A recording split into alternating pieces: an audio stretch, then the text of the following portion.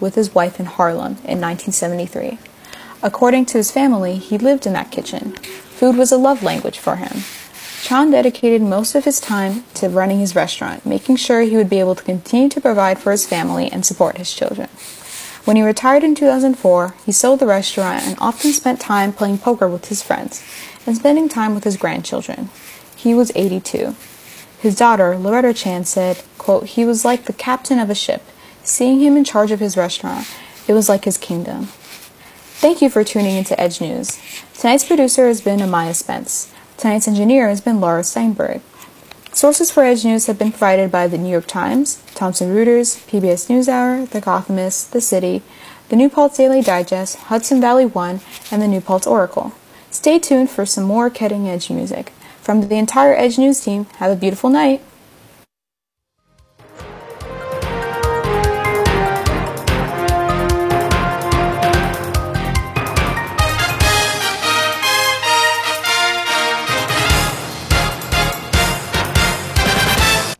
Okay, kids, the campfire's out. Let's hit the road. Dad, the fire's not out. It's still smoking. No, close enough.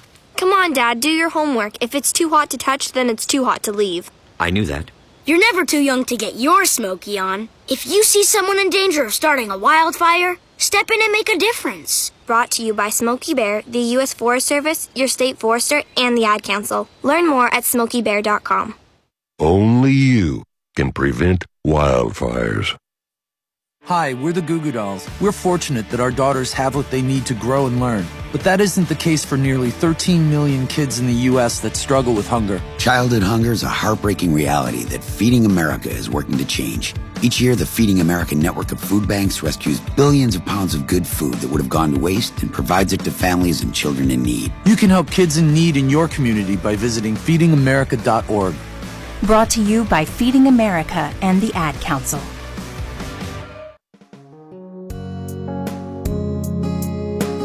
All right, well, welcome back to 88.7 FM The Edge. You're listening to Hawk Talk. My name is Connor McPhail, your host, and today we have our guest, Jackson Vertucci, a member of the men's basketball team. Jackson, if you'd like to introduce yourself a little bit. Yeah, hey, everybody. Jackson Vertucci, senior men's basketball from New York City, major in business analytics and business management. So I'm doubling up there, and I think that's all about me. Nice, man. So just to get into it a little bit, how have you been? How's your year going so far? How's this weird new, learning style semester going for you? Yeah, it's been an adjustment. I think I've done a pretty good job adapting to the environment. All my classes are online. Obviously with the whole sports situation too, it's been a little bit of an adjustment, but I'm just keeping going. I'm not really thinking about what it could have been or what it could be. Kind of just taking it for what it is and moving forward. Gotcha. Yeah, I wanted to ask you about that, not just to jump into, I guess, the hard-hitting questions, but I know recently the SUNYAC announced the cancellation of your season, sadly. Shortly after they released the 8-game schedule. How have you been handling that? If you want to tell us how you've been feeling and stuff. Yeah, it's crazy, right? They released the schedule, and I think everyone on our team and other teams around the conference would agree that we kind of had a sense of hope. To me, it felt kind of like they were saying, we're going to do our best to do this, and the only thing stopping us would be a second wave or something like that, a second wave of coronavirus. So, yeah, we kind of all had hope. And then for a week later, for it to kind of just be gone like that, it's still we still don't completely understand why they chose to conduct it in that way. Yeah, I mean, it's super unfortunate. Who were there was only I know a couple other SUNYAC schools that you guys play were shut down. So the 8-game schedule was only consisted of 4 teams. You played twice, right? Yes. Do you know who were it was? Yes, we had Oneonta, Potsdam, Plattsburgh, and I believe Cortland. And so they kind of did a split of East-West. So that's why It was made that way. So Potsdam, Plattsburgh, even though they're all the way up north, they're still on the eastern side of the state. So they were kind of going to be in our little conference within the conference. So yeah, and it's super unfortunate. You work so hard, and I wanted to dive into this as well. Just how your teammates are handling it and stuff. And like, I don't know. I was looking at this and it looks like you're listed as a senior, or you're listed as a junior because you have eligibility. I don't know if you're looking to come back, but as a team, what was the response? Because I know you guys always are looking to compete every year, and you guys are just getting into practices and stuff. But. Yeah, that was also kind of crazy because, it was a casual Monday afternoon, and one of our teammates sent something from Twitter into the group chat. It was some random basketball source on Twitter was reporting that the SUNYAC was canceling their season. And this was at I gotta say 11:30 a.m. And we were all kind of like, okay, no one has said anything yet. Let's not just jump to conclusions about if this is true or not. And then, what do you know, 25 minutes later, our coach says, emergency Zoom meeting. And then after that, we kind of all were just like, damn, I guess it is true. Yeah. And that's another thing kind of with the way they kind of handled it. We found out from Twitter. We didn't even find out. I mean, I feel like a professional team here finding out things from Twitter as opposed to our coaches or the athletic department. So, yeah, I mean, in a way our team can relate a little bit we haven't heard any news about our season, knock on wood, but last season when our season got in the middle of it got cut short, it's almost demoralizing. It's like, damn, it just like that. You're just going to stop it just in the middle, especially like that. When you guys are just getting into it, you're getting excited about the 8-game schedule. So I'm super sorry about that. I mean, it's gotta stink. Hope everyone on the team's doing well. But yeah, just to maybe get on a little brighter note, I know you guys were pretty optimistic about the season. What were your expectations? Maybe expectations for this year, maybe next year. I don't know what your plans are, but yeah. So I mean, for me personally, you're right. I do have an extra year of eligibility, and technically now too, assuming everything still goes the way it does. Yeah. My future plans were to do a 5th year at this school here. I won't lie. Everything's kind of up in the air right now in terms of my future here, which, is with most things though in my life. Still haven't really made that decision yet. And then I guess for our team, obviously we struggled a lot last year. Blame it on what you want. But I just working out with some of the new guys coming in, some of the freshmen, some of the transfers. Very impressive talent, very impressive skill, high basketball IQ. I think the program is in good hands moving forward. I was hoping to maybe kind of get that started this year, but it'll have to wait. Yeah, so, I mean, I know you guys always, your team does a great job of recruiting and bringing good guys, and I know you guys have expectations, and I guess you just need to find that right group of guys to connect and really get the rhythm going. On top of the SUNYAC being a very tough conference for basketball, just like any other sport. But so you think you're coming back next year? Maybe not. We'll see what the future holds. Yeah, exactly. I wish I could give you a definitive answer. But right now, the options I got are still being weighed. Gotcha. But for now that you've heard this news, are you guys still able to play at all, practice, get some reps at least? Yeah, right now we're going 3 times a week at night in the Hawk Center, which is fun. It's just fun to get in there. We're hoping to get that expanded. We're one of the teams on campus who we want more of the practice. I know that's kind of been a debate recently for some other teams. So we're definitely one of those that we enjoy getting in that gym, and we're hoping to get more time in the near future. Yeah, For sure. I mean, even for us, and I'm sure all the teams, like the fall teams, they're still practicing, and it's just nice to play. You know, you're in quarantine for a couple months, and then it's just nice to be with your teammates and get some reps. But even with the unfortunate news, but to go into another topic, and I wanted to talk to you about this a little bit. But I know you're a member of SAC, and you're pretty active in it. Mm-hmm. If you want to talk about that, how you got into it, I know you're I want to say this correctly. You're the board or the chair member of diversity and inclusion. If you want to talk about how that's going, how you got into it. Mm-hmm. Yeah, so I'm on the SAC e-board. I had the diversity and inclusion subcommittee. I kind of got into it. I was a general member last year in that subcommittee. And then this year I kind of took over leading it. And I love it. And I love the work that we're doing this year. We have the interview series going. If anybody saw with Carly Croto interviewing a SUNY New Paltz alumni, hoping to have a few more of those interviews put together and posted before the end of the semester.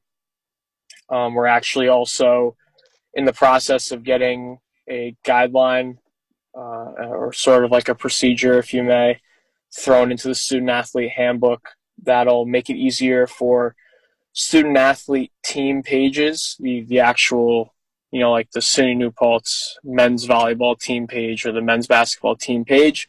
We're right now working on getting a process put into the athlete handbook that'll make it easier for you guys to post human rights support, staying away from political statements, obviously.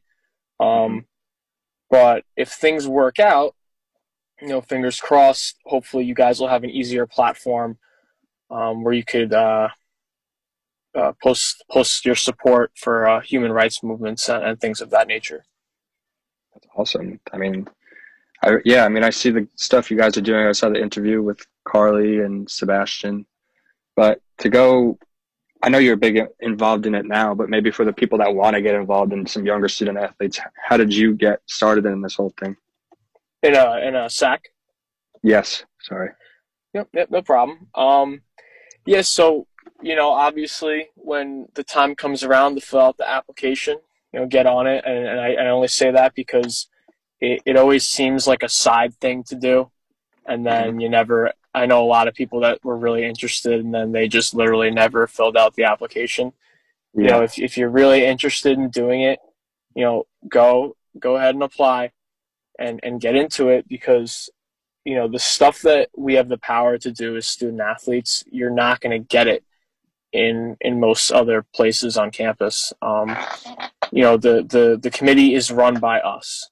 It only consists of student athletes. There's no one else there. So if you want to kind of do stuff off the field or off the court and whatnot, it's one of the best places to go to put real change into action. And I think, you're seeing that this year. We're a very active SAC this year, and we're getting a lot done. It's nice to know that you're impacting your community in more ways than just your sport. 100%. And I've noticed that you guys are posting a lot. I know like Olivia D'Antoni on the women's volleyball team I think posted something recently about it. And it's really awesome to see about that. But to go into how, I know we just talked about how you got involved and how other people can get involved, but how do you think this has impacted you a little bit more? Mm-hmm.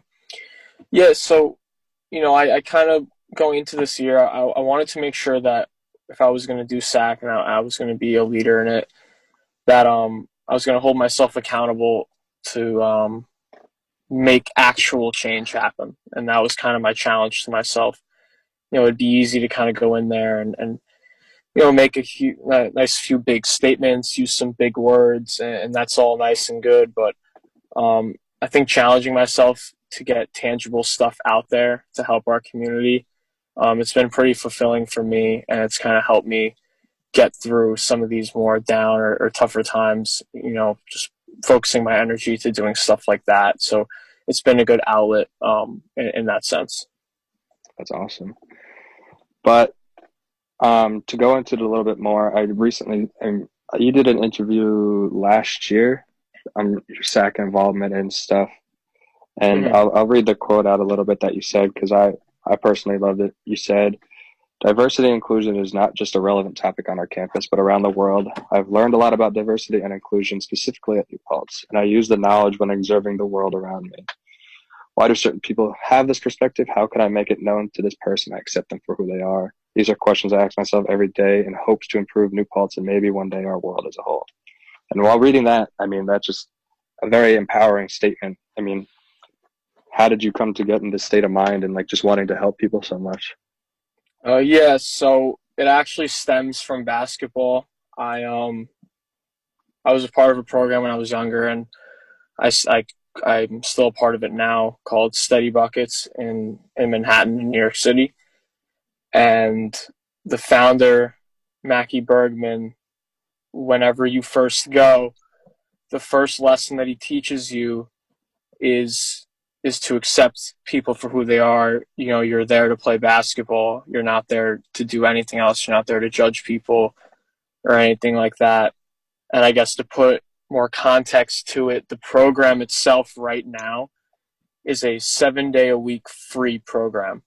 And how's that relevant? Well, since the program is free, there's no socioeconomic or, you know, there's no economic restrictions. You know, people who don't have money show up. People who have a lot of money show up. People from different neighborhoods, from different parts of New York City show up.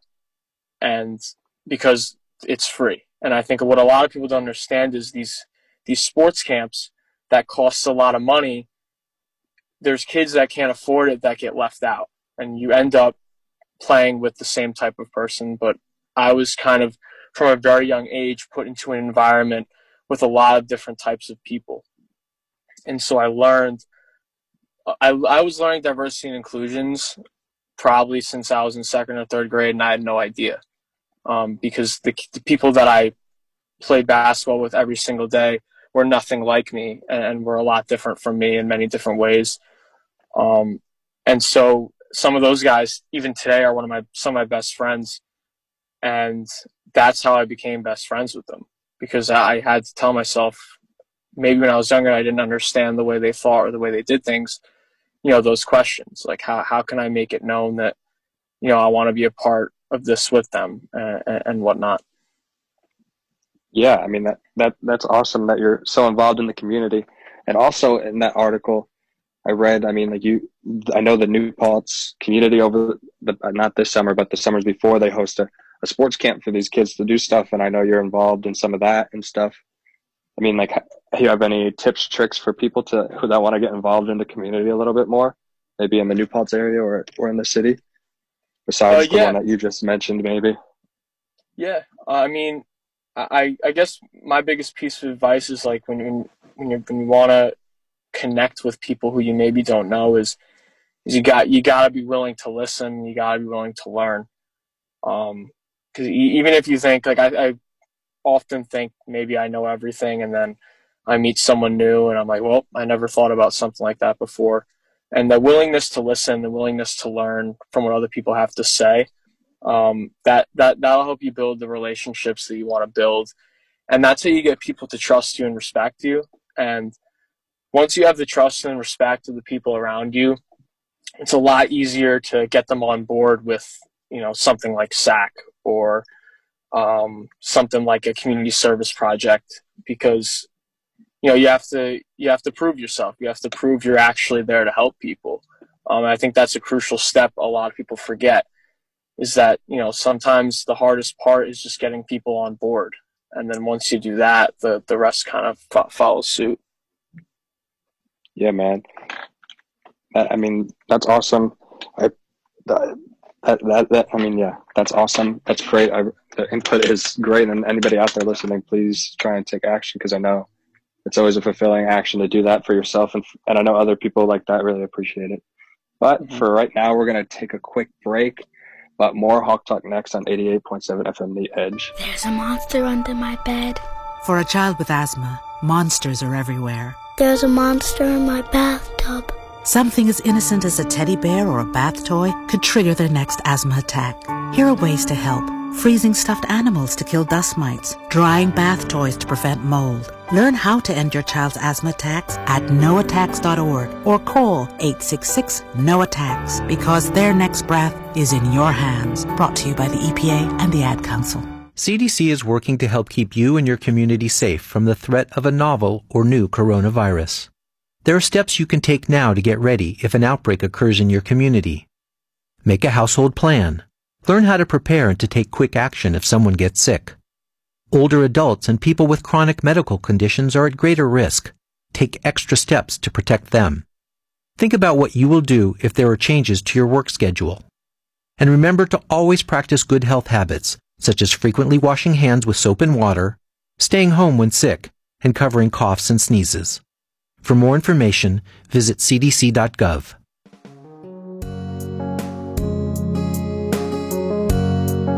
All right, welcome back to 88.7 FM The Edge. You're listening to the Hawk Talk. We're back here with Jackson. And Jackson, I just wanted to go. I know you just mentioned about growing up in the city and getting involved in this stuff, but I know growing up in the city, basketball culture is huge. What was it like growing up in like a city, especially going to a high school that's super competitive that I know the one you was the one you went to? Yeah, I mean, I'm getting goosebumps just you saying it. It's really unreal. Like I would have games every Tuesday, Friday, and every single one would be packed. And I mean, that's probably just the product of the environment I was in. Obviously, we had two NBA guys right now that were on that team. And at one point, my junior year when I played varsity, we had, I'm pretty sure 9 kids ended up playing college basketball on one team, which included 4 D1s, and then obviously the NBA guys we have in there now.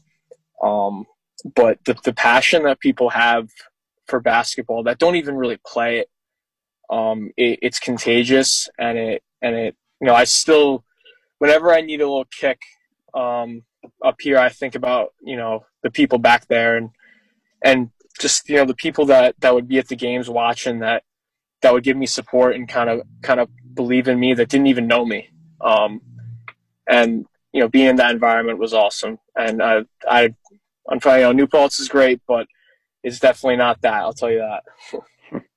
I wanted to go into that, being that like you went to such a crazy cultured high school and with such a competitive atmosphere. How was the transition from that to New Paltz? I mean, how were you able to handle it and stuff?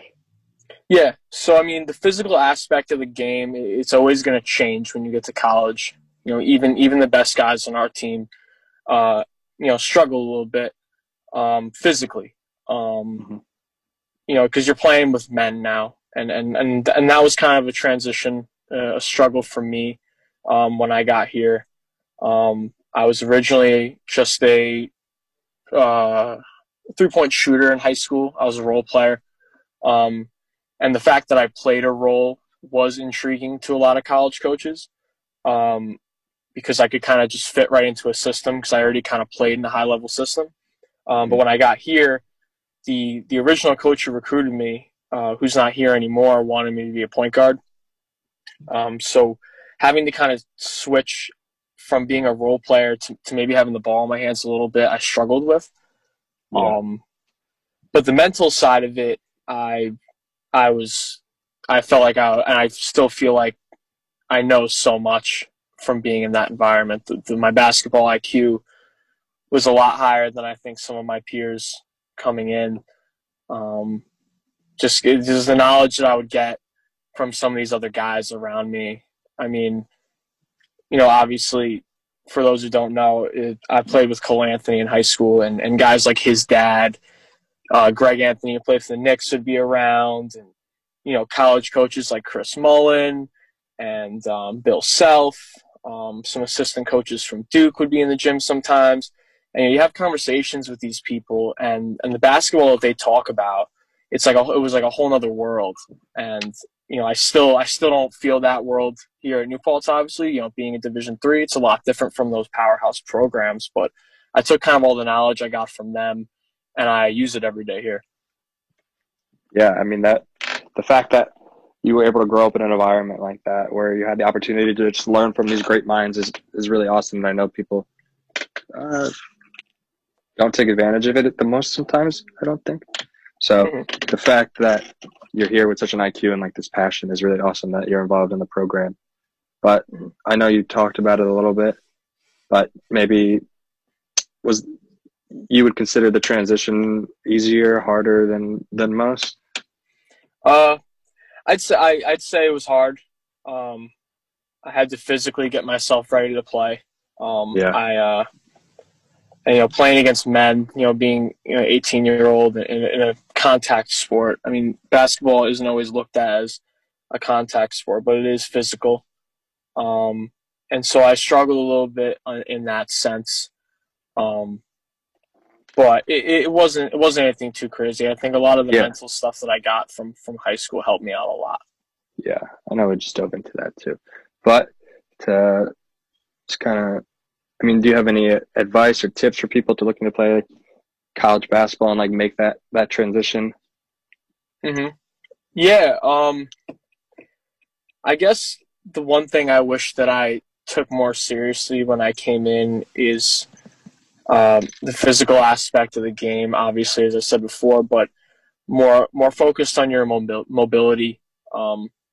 Everyone likes to go in the gym and start doing bicep curls and hitting the bench press and all that stuff, but your lower body is so essential as you start to play higher levels of basketball. I think Kobe Bryant, rest in peace. But one of the best pieces of advice that I think I've ever heard from him was he would show these moves that people would do on the court, professional level, and he would be like, the only reason that guy got that shot off, the only reason he was able to make that move, or the only reason he was able to stay on his feet was because they had strong lower body. And you see the same kind of analysis in boxing. Boxers who have weak legs, when they get tired, they go down faster.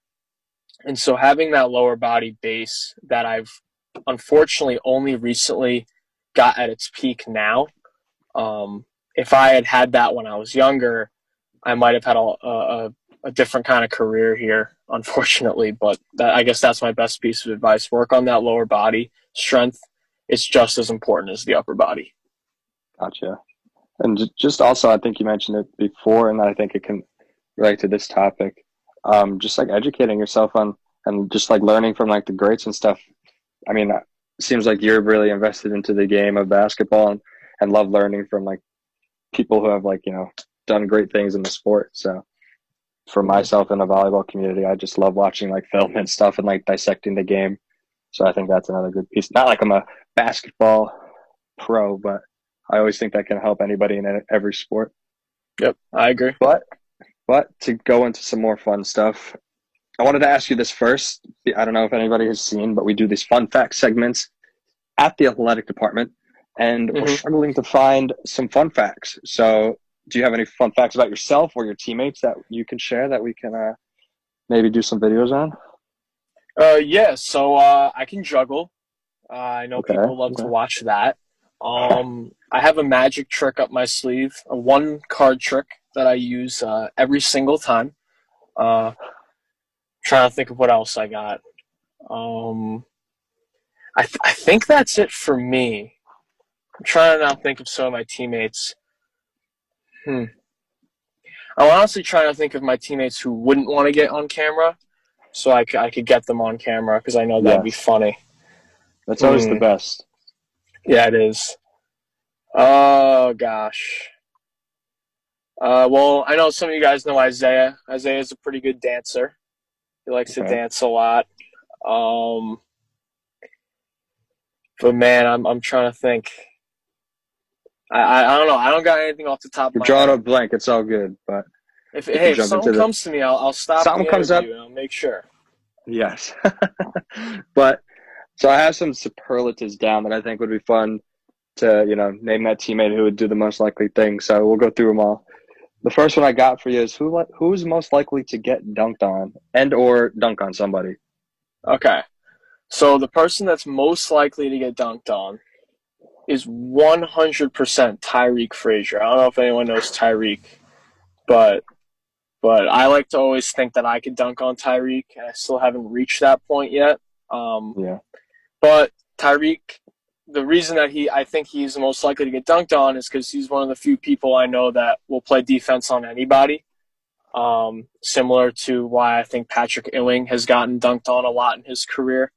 Unfortunately, by Michael Jordan. I've seen a lot of those highlights, and they're all disappointing to watch being a Knicks fan. But that's why I think he would be the person. And then he's also the person who's most likely to dunk on somebody. So he's got that. He's going. both. Yep, he is both for me. That's pretty good. All right, next one. Who is most likely to get crossed up or cross up somebody? So the person most likely to cross somebody up is my guy RJ. He's one of the faster players you'll see at the Division III level. And then person most likely to get crossed up, it's definitely, I was going to say me because I've been crossed up a few times in my life. I'm never afraid to play defense. And unfortunately, as I said before, when you're not afraid to play defense, you end up on the wrong side of the highlight reel a lot. Sometimes, occasionally. So, I'll go with me because you know what? Okay. Recently, I've been getting crossed up a little too much for my liking. Hey, so I mean, put myself on the spot. Sometimes you got to take it on the chin. I'm glad. Respect to that. WFNP.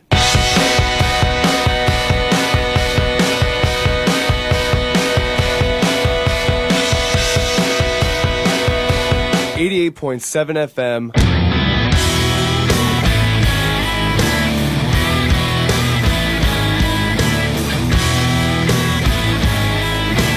Rosendale.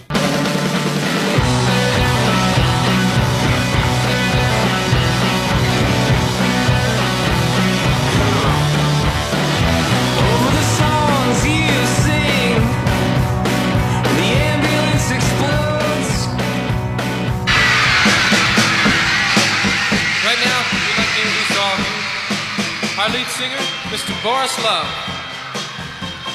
Boris is all ready to do his favorite song. We can get a couple green lights on his face. Sing a song called The Monster Mash. I was working in the lab late one night when my eyes beheld an eerie sight, when my monster from his slab began to rise, and suddenly, to my surprise, he did the Monster Mash. It was a graveyard smash. It caught on in a flash. It's called the Monster Mash. A laboratory in the castle leaves, in the master bedroom where the vampire sleeps. The girls all came from their humble abode to get a jolt from my electrode. They did the Monster Mash. It was a graveyard smash. You caught all the flash. It's called the Monster Mash. Zombies were having fun. Yeah. The party had just begun. The guests included Wolfman, Crackler, and his little baby boy. The scene was rocking, all were digging the sound. Igor Unchained, Fat Boys, playing hound. Often bangers were about to arrive with the local group, the Beach Boys Five. They did the Monster Mash. It was a graveyard smash. It caught on in a flash. It's called the Monster Mash. What lucky girl in the audience would care to dance with Igor?